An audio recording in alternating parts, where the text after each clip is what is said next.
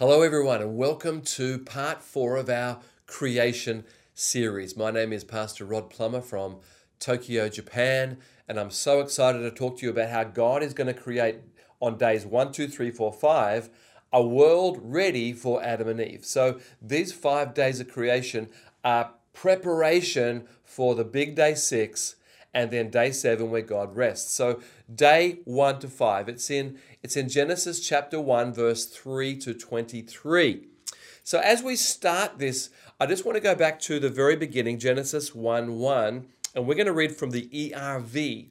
And it says, "In the beginning, God created the heavens and the earth was completely empty. There was nothing on the earth. Darkness covered the ocean, and God's Spirit moved upon the water." So God created the heavens and the earth, bara. We talked about this word bara, creation, out of nothing. Just God created and God is filling, because God is the only one that can do this bara work, this creation out of nothing. So when we read in chapter 1, verse 2 that God created the earth, it's not yet ready for Adam and Eve. It's tohu v'bohu is the Hebrew. And in that concept is exactly what it says here. The earth was empty and there was nothing on the earth. It wasn't ready. There wasn't oxygen. There wasn't plants. There wasn't things in the right formation in the heavens. God had created the heavens and the earth, but now he's going to do 5 days of preparation ready to put Adam and Eve. Dr. John Walton calls this God is creating a home, not just a house, not just the technical proportions of a house, but God is creating a home, a beautiful planet, a little blue planet called Earth, ready for Adam and Eve. I love that. This is not a house story, so God is not trying to talk about science with us. This is a home story where God is talking about the environment of love and care and preparation ready for Adam and Eve. I hope you get that. The earth in chapter 1, verse 2 is created but not ready. And so we come to chapter 1, verse 3, the beginning of day 1. So day 1 is Genesis 1, verse 3 to 5. We're going to read straight through it. This is what Dr. John Walton calls the creation of time, the concept of time. Genesis 1, 3. "And God said, 'Let there be light,' and there was light. And God saw the light was good, and he separated the light from the darkness. And he called the light day, and the darkness he called night. And there was evening, and there was morning, the first day." This is day 1, and it is the getting ready of time zones. There was day and there was night. There was parts of the day that was light and parts that were dark. This is the creation of the concept of time. Very, very important creation for man to live in. And in this day 1, we're going to notice that God, Elohim, his name is in this picture, the mighty power. The mighty power God is going to have 5 activities, 5 things he does. I'm just going to read them out quickly. He says, he saw, he separated, he called, and he rested, all in day 1. So we see Elohim, God. We're going to call him God from now on because that's what our English Bible says. We're going to see this God has many wonderful activities getting earth ready to be a home for man. Even on day 1, we're going to see this. And the first word is God said. So God said, "Let there be light," and there was light. This is so famous. It's God speaking and there was. This is the power that God has and that we need to understand God has put in his word, even in his Bible, the authority that we understand who God is, who we are, what the earth is, what God's purposes are in his holy Bible. God speaks and it's called God's word. Very important. Now, God sees and God speaks and there is. So I want to talk about this power of God's word. God said, and there was. This is very important for us Christians to understand. In Psalm 33, verse 6 and 9, it says, "By the word of the Lord the heavens were made, their starry host by the breath of his mouth." Word and breath are sort of interchangeable here. "For he spoke and it came to be. He commanded and it stood firm," or was established. So the word of the Lord is how God creates. God sees, God imagines, and then God speaks, and it is. It is so. That's what we read in the Bible. Isaiah 55:11, I love this verse. It says, "So is my word that goes from my mouth. It will not return to me empty, but will accomplish what I desire and achieve the purpose for which I sent it." So God doesn't speak any random words. He speaks words of creation, and later he's going to speak words of purpose and love. Right now he's saying, my word will do exactly what I see, what I purpose, what I desire. When my word goes forward, it will create.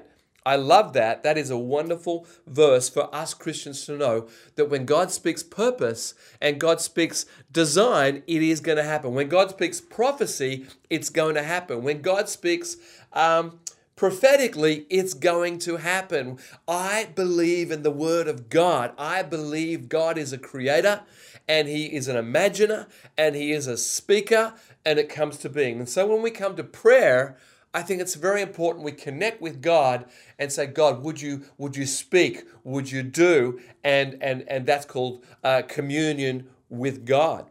Romans 4 verse 17 says, "As it is written, I have made you the father of many nations," speaking to Abraham.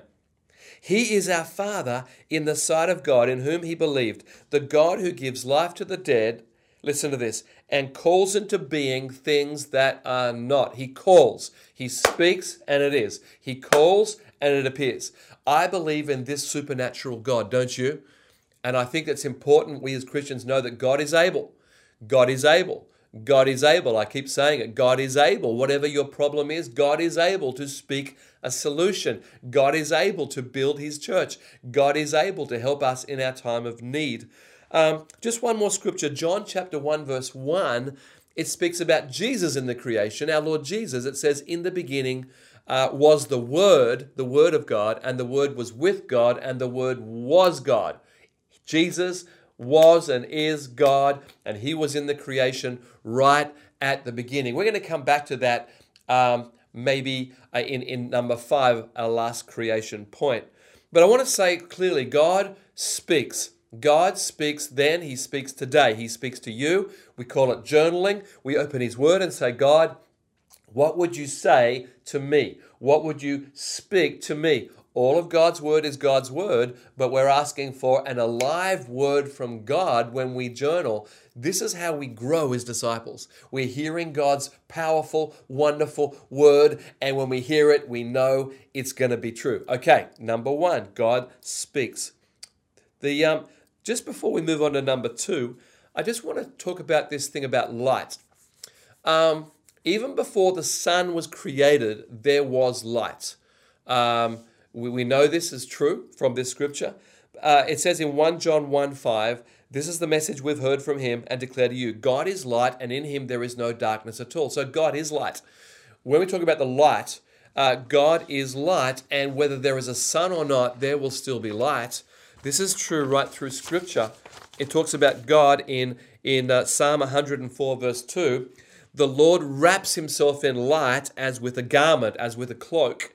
He stretches out the heavens like a tent." God is light. He doesn't need the sun and stars and moon to give light. He is light. Now, this is really important in the last days. But let me read one more scripture from Psalm 43 verse 3. "Send me your light and your faithful care. Let them lead me." God is light, and he brings light, and he speaks light, and light speaks of this awakening, this aliveness in our heart. God is light. He brings light. It's so wonderful.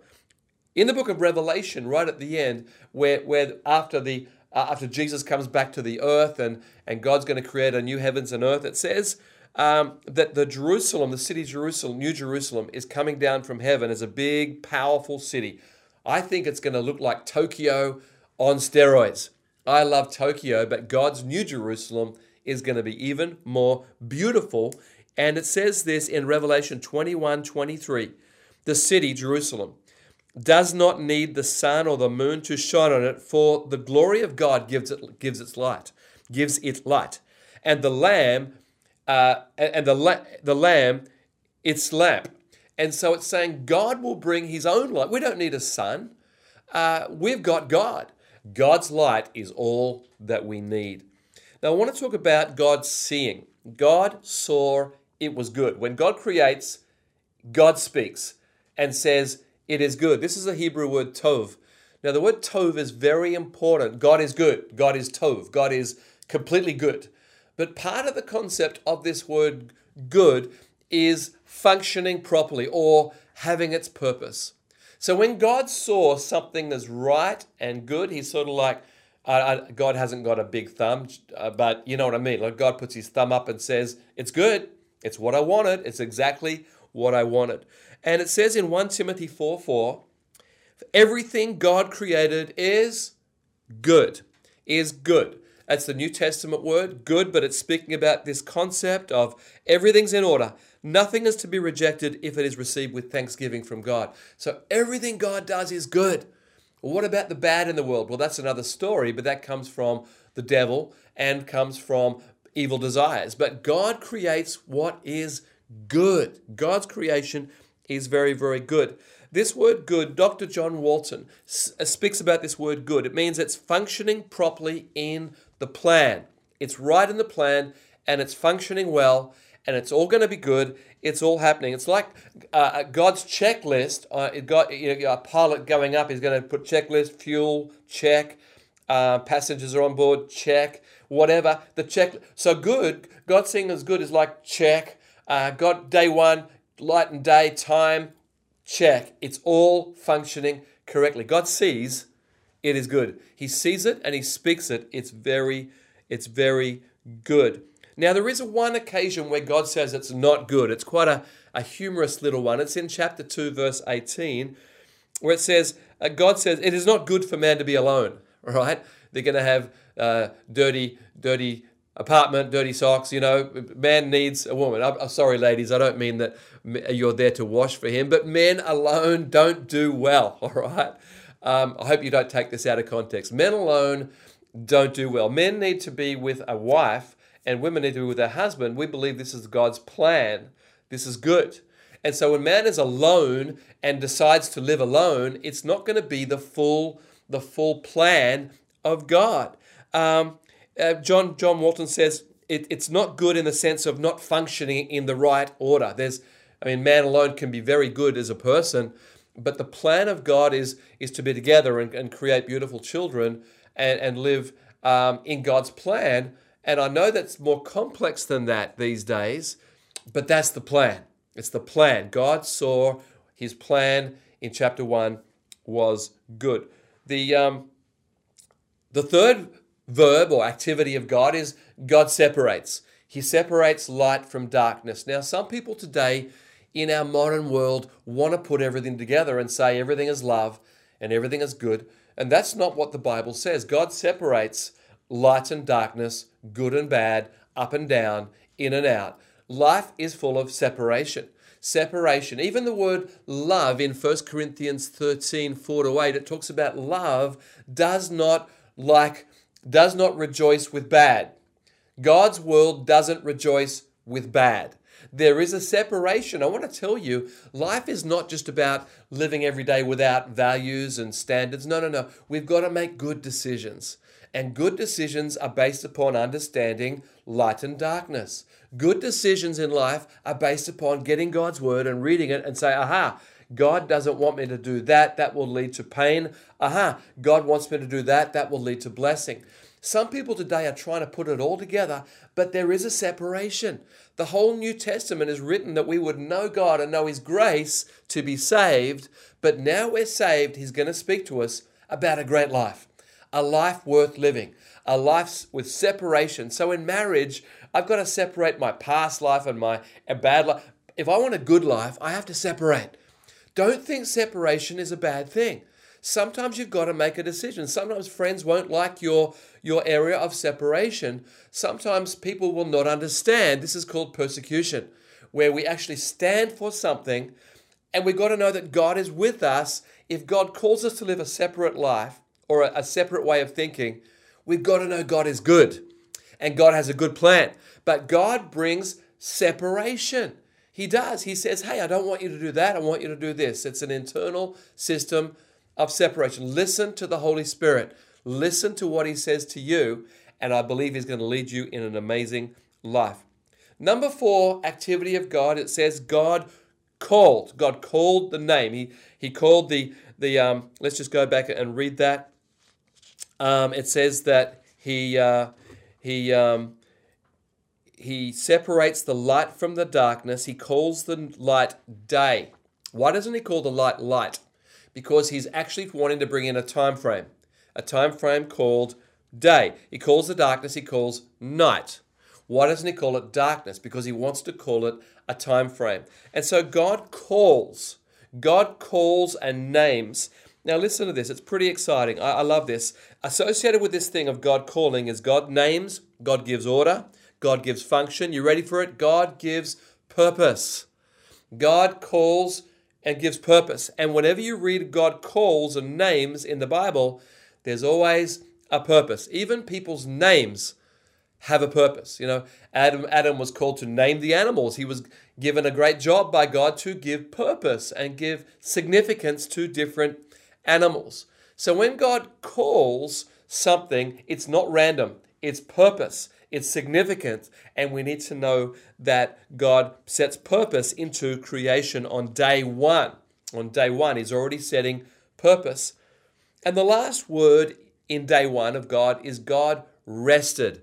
It doesn't mention the word rest, but it says there was evening and there was morning, day one. What that's saying is God ceased creation activity in the evening, in the time where, in the old days where the sun goes down in the evening and the farmers all went to bed.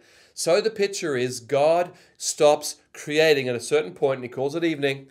It's the end, it's the time zone, it's an end, and God even rests after day one. God rests. And in the creation study number 5, we're going to talk about day 7, where God has a very, very big rest. But at the end of days 1, 2, 3, 4, 5, and 6, God rests. There's evening and there's morning and there's a time of resting. So we see that God creates and God pulls back from creation. God is active, God is involved, and God also looks over his creation and says it's good. We're going to talk about day 2. Day 2. This is creation of weather. Of the weather and the environment, the atmosphere all around us. We're going to read verse 6 to 8. Genesis 1, verse 6 to 8. And God said, "Let there be a vault between the waters to separate water from water." So God made the vault and separated the water under the vault from the water above it, and it was so. And God called the vault sky, and there was evening and there was morning, the second day. Day 2, the creation of the atmosphere. Getting ready for Adam and Eve. Day 1, the creation of time and time zones. Day 2, the creation of atmosphere and weather. Getting earth ready for day 6, when he's going to put man on the earth. So this is the creation of the atmosphere, the oxygen, the air bubble all around the earth, the ozone to protect us from the sun's harmful rays. Gravity. Earth has its own gravity because of the moon and because of the sun. And gravity is perfect. God creates the clouds and the wind and the air currents. God creates the air atmosphere now ready for the creation of plants and animals. God had to get that ready first. So day 2 is very, very important to us. And it says that God created, and it was so. It was, the Hebrew word is ken. It was so. It was good. God created it, basically, and it happened like that. God said it, and he wanted it, and it happened just like that. It was correct. It was right. It was in order. It was in purpose. It was right. God creates, and it's right. And just one last thing about this day is it says that heavens, God created the heavens with this particular characteristics. The word heavens there means the heavens around us, not just in the space, in the outer space, inner space, but the environment. So heaven actually in the Hebrew means the air around us, or the the atmosphere all around us. This is really important in the New Testament where it talks about the kingdom of heaven. The kingdom of heaven in the New Testament, in the book of Matthew, talks about God's rule in this sphere. And I believe that God is in control of this sphere of the earth around us. This is day 2, and God rests. There was evening and there was morning at the end of day 2. Day 3, are you ready? God is going to create food for human beings and later for animals to eat.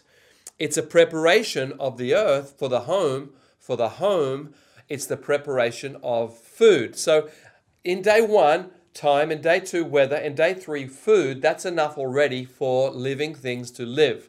God is getting ready for plants and later for animals and human beings. So we're going to read day 3, which is Genesis 1, verse 9 to 13. Are you ready? There's a few verses here.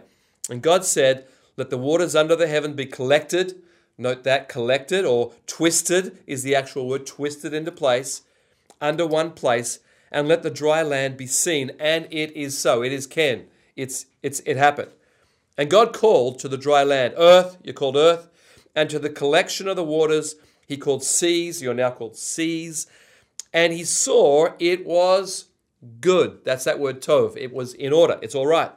And God said, "Let the earth yield tender grass, herb, sowing seed, fruit trees, whose seed is in itself." In other words, it's able now to reproduce the seeds, making fruit after its kind on the earth. And it was Ken. It was so. Exactly what God said. Verse 12. "And the earth bringing forth tender grass, herb, sowing seed after its kind." After its kind mean it's going to keep reproducing that same DNA. Can't change. It's same DNA. "And tree making fruit, whose seed is in itself after its kind. And God saw it is good. It is good. And there was evening and there was morning." Day 3, a third day. This is the third day God creates plants and seeds and fruit and nuts. This is a good day, right? That we love this beautiful greenery of the planet, the forests and the palm trees and the banana trees and the mango trees. Come on, you know that's good. You know that's tov. That's good right there. And for all you Southeast Asians, he made durian. I don't know why I said that, but anyway, he made all sorts of trees, nuts, dates, fruits, beautiful food for man to eat. So here we go, some few points about day 3. Number 1, it says God collected sea and land. I think this is where he made the contours of the world. He made the mountains, and here in Japan, he made beautiful Mount Fuji, a single mountain on its own that everyone loves, and he made the mountains and the plains. He made the hills, the beautiful hills around Jerusalem and Judea, the hills, and he put plant there, and beautiful parts of Australia and beautiful parts of Japan and your country and other parts. It was plains. God, the word collect means to twist. It means he did the contours, the whole plan of the planet. God planned the planet, and he planned, it says in Acts chapter 17, it says God planned us to live in a certain part of the planet. That's called destiny. That's God planned us to live in our patch, in our part of the world. The dry land he calls land. This is the second word for the word land. In chapter 1, verse 1, God created the heavens and the earth, meaning the whole planet.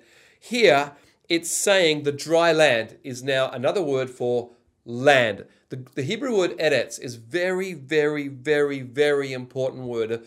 A lot of the trouble in the world is about wars over land, over territory. And so here it's saying there's different parts of the land of this eretz. So not only is land planet, but land is parts of the world. In fact, it's going to be called the land that God gave Abraham. That's Israel. And the land I'm in now is Japan. This is another land. And so God created different parts of the world with purpose. Number 3, the vegetation is all there on one day. Every part of vegetation is in place. Everything you love to eat is prepared on day 3. Number 4, it's according to its own category or kind. This means that the mango tree must always bring forth mangoes. The apple tree must always bring forth apples. There's no crossover of DNA in this plan of God. It is absolutely beautiful and perfect. And my last point is that this plan of plants and nuts and seeds and fruits is to continue until the end of time.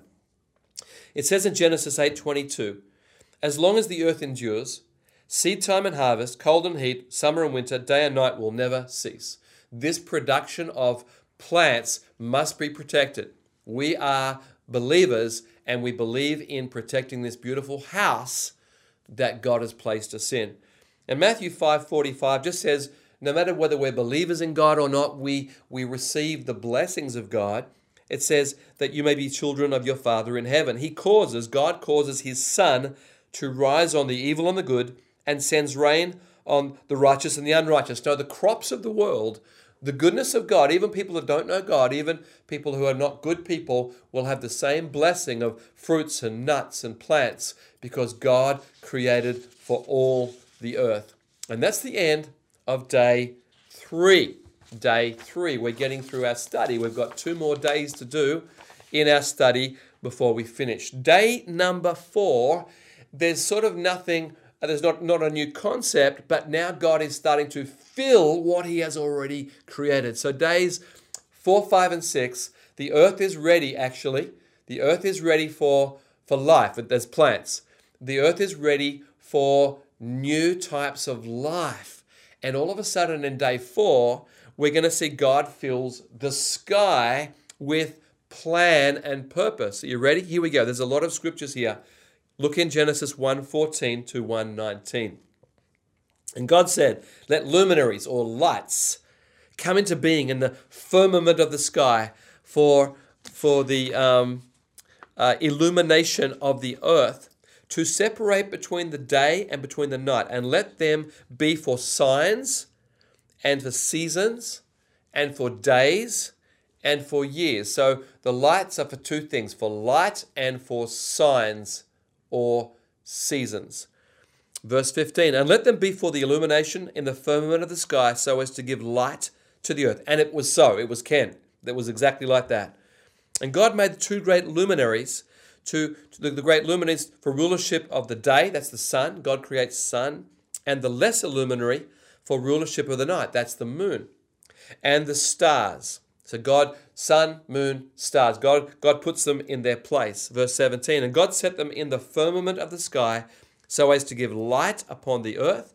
Verse 18, and to rule the day and night and to separate between the light and between the darkness. And God saw it was good. Tov. It was in order. It was right. It was ready. And it came to be evening and morning the 4th day. God rests in the 4th day as well. So from this, there's 2 main points in day 4. Number 1, God sets the universe in order to bring light, to be perfect in darkness, to have the moon and the stars. And so we live in a world full of electricity. But way back then, the only lights at night was the stars and the moon, and then of course you could make some fire. But it was a different world back then. These lights are the lights as we know it. Now, in verse 1, it says God created the heavens and the earth. And you're saying, well, this sounds like another creation. No. I believe God is setting them in their orbit, in their place. Now, listen to what Sir Isaac Newton says, probably the most famous scientist of the Middle Ages. He says, gravity explains the motions of the planets, but it cannot explain who sets the planets in motion. So I would say in Genesis 1:1, God creates the heavens and the earth. The planets are there, but now God is setting them in perfect gravity and perfect motion to go around the sun in our solar system. This solar system, we've got the sun and I don't know how many planets. There was 9 or 10, depending on what's way out there in space. And there's other solar systems. There's then the galaxy and other stars and the Milky Way. But in our solar system, God sets it perfectly so that everything goes around the sun. The earth goes around the sun in 365 and a third day, or whatever it is, a quarter day. I forget my science. But the earth is perfect in its orbit and its axis and its rotation and its speed and its gravity. It is perfect, and the moon helps the tides and helps the gravity, and the whole thing is set in place beautifully, ready for the next day. So God creates all those things for our house to live in. Lights, beautiful lights. And I've been in many places out in the wilderness and looking up, and there's just thousands of stars. It's so beautiful, right? Here in Tokyo, we can hardly see anything. We can see the moon at night, but not much else because of the other lights. Anyway, the second thing is for signs, omens, seasons, special times. This is like celebrations, festivals, seasons. The planting season, the reaping season. In Israel, there's many seasons. There's many festivals. There's Passover. There's Pentecost. There's Sukkot, or the tabernacle. So it's all by the signs and the seasons and the stars, and we know exactly where we are in the year. And it's for signs for these appointed times. But also, I believe that God has set the stars and the moon and the sun in place as a sign, a prophetic sign. In fact, it says in Numbers 24, it's speaking about the sign of really Jesus coming. And also it says many times in the Old Testament about the sun being turned to blood, to turn red. Now this is happening in increasing frequency recently in the last 10 years in the world. So many blood moons, and it seems to be signs. Now, there was a big sign that the end times is coming, and it's mentioned in Joel, the book of Joel, and it's mentioned in Acts chapter 2, where Peter talks about the end times. And we're going to read also in Revelation 6, in the end times, we're going to know it's the end times because of some things happening in the sky, in the stars. Revelation 6:12 and 8:12. I watched as he opened the sixth seal, and there was a great earthquake, and the sun turned black like sackcloth made of goat hair. Sounds like in a big eclipse. And the whole moon turned blood red, which is because of the sun and the moon. The fourth angel sounded his trumpet, and a third of the earth was struck, a third of the moon. That means a third of the moon's light. A third of the stars, so that a third of them turned black. There's something in the sky. A third of the sky was without light, and also a third of the night. I think this is talking about atmospheric pollution, and maybe from wars, or maybe from volcanoes. 100 years ago there was a big volcano in Indonesia called Krakatoa, and it said it was so big it affected the world's light for a year. And so it could be pollution, it could be nuclear fallout, it could be volcanic activity. But the future talks about you will know certain things by the sky. So I'm not going to tell you all the secrets here. There are probably books about that, but I want to say it's not just light, but there are future events that we can see God has set in the stars and in the moon and in the sun. This is the end of day 4. So we've got one more day to go, one more day in our study today, and it's day 5. Day 5 is Genesis 1, verse 20 to 23, and God starts to fill the earth with with moving creatures. It's talking about insects, it's talking about birds, it's talking about fish. It's not yet the mammals, it's not yet the big animals, but it's the other stuff. It's the next increase on the earth. Day 5, verse 1, verse 20. Genesis 1:20. And God said, "Let the waters bring forth creeping things." It's the word nephesh. I'll come back to that later. It's living creatures. Among living creatures and birds flying on the earth against the firmament of the sky. And it became so. It was so. And God made the great sea monsters. That'd be like the whales and the sharks, I guess.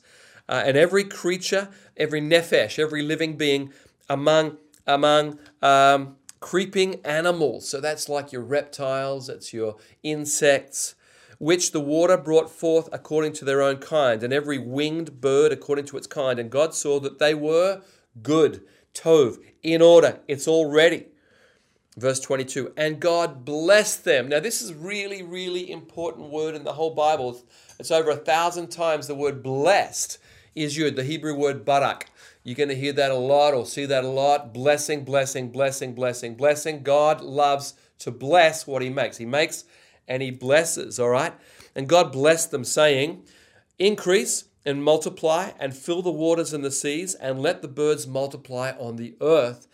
And it came to be evening and it came to be morning, the fifth day. The end of the fifth day, we've now got everything except mammals and man and woman on the earth. We've got bugs, and we've got insects, and we've got birds and reptiles and frogs and sea creatures and fish and slimy eels and snakes and everything there except the mammals are coming in day 6, all right? So I just want to got a few things to mention. One, it says these are called nephesh. Now, the word nephesh in the Hebrew Bible means living creature. And it even says insects or whatever is living creatures. It's a thing that has a life force. The most amazing thing is that no human being can make nephesh except God. No one can make an insect. No one can even make a microcellular organism from nothing. No one can make it. God makes everything and gives it life, this life force called nephesh. I love this. It means that animals also have a life force. Now, human beings have a different life force. We have a soul. We have a thinking capacity. We have a capacity to connect with God and have great communication. Man and woman are different, but all living things have a life force that God gives to his creation. I love this. It's great. It means their life. It's given by God. Number 2, again, it says everything according to their own kind. There's not an evolution. There is an adaptation. Now, we had this conversation in my office the other day with one of my leaders. We've got to understand there is a thing called adaptation. If I get in the sun a lot, I get brown skin. If I live in the cold, no sun area, my skin goes whiter. That's not evolution. That's called adaptation. Adaptation happens in nature too, where an animal gets somewhere and it camouflage or changes. That's not evolution. It belongs to the same species, right?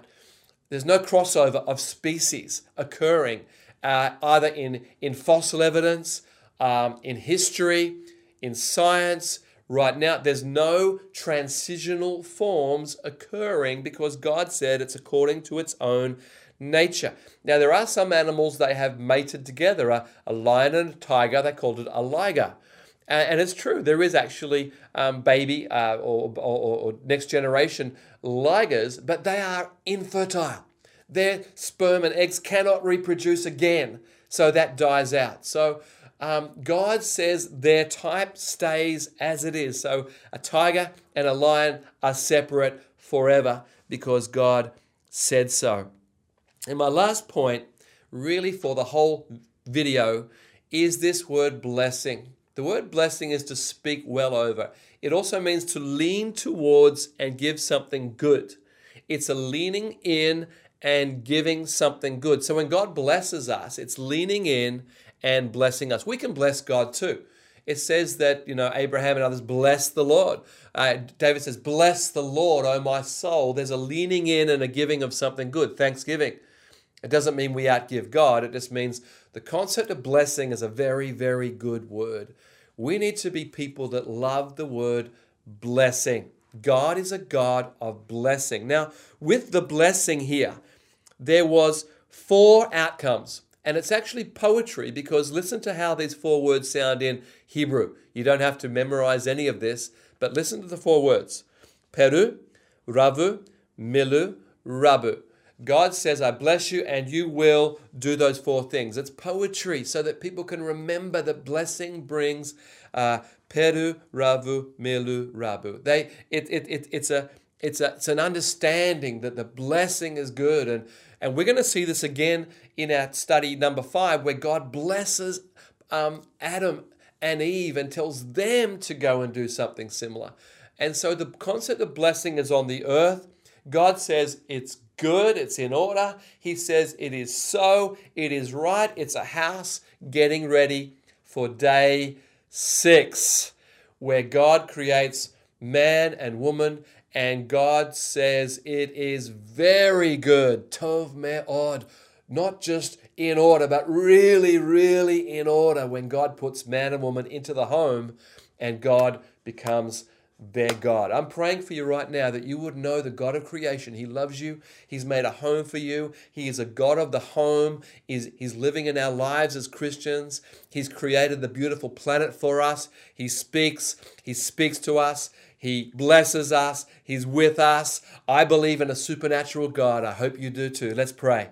Lord, thank you. You are our God. You are creator, and you love your creation.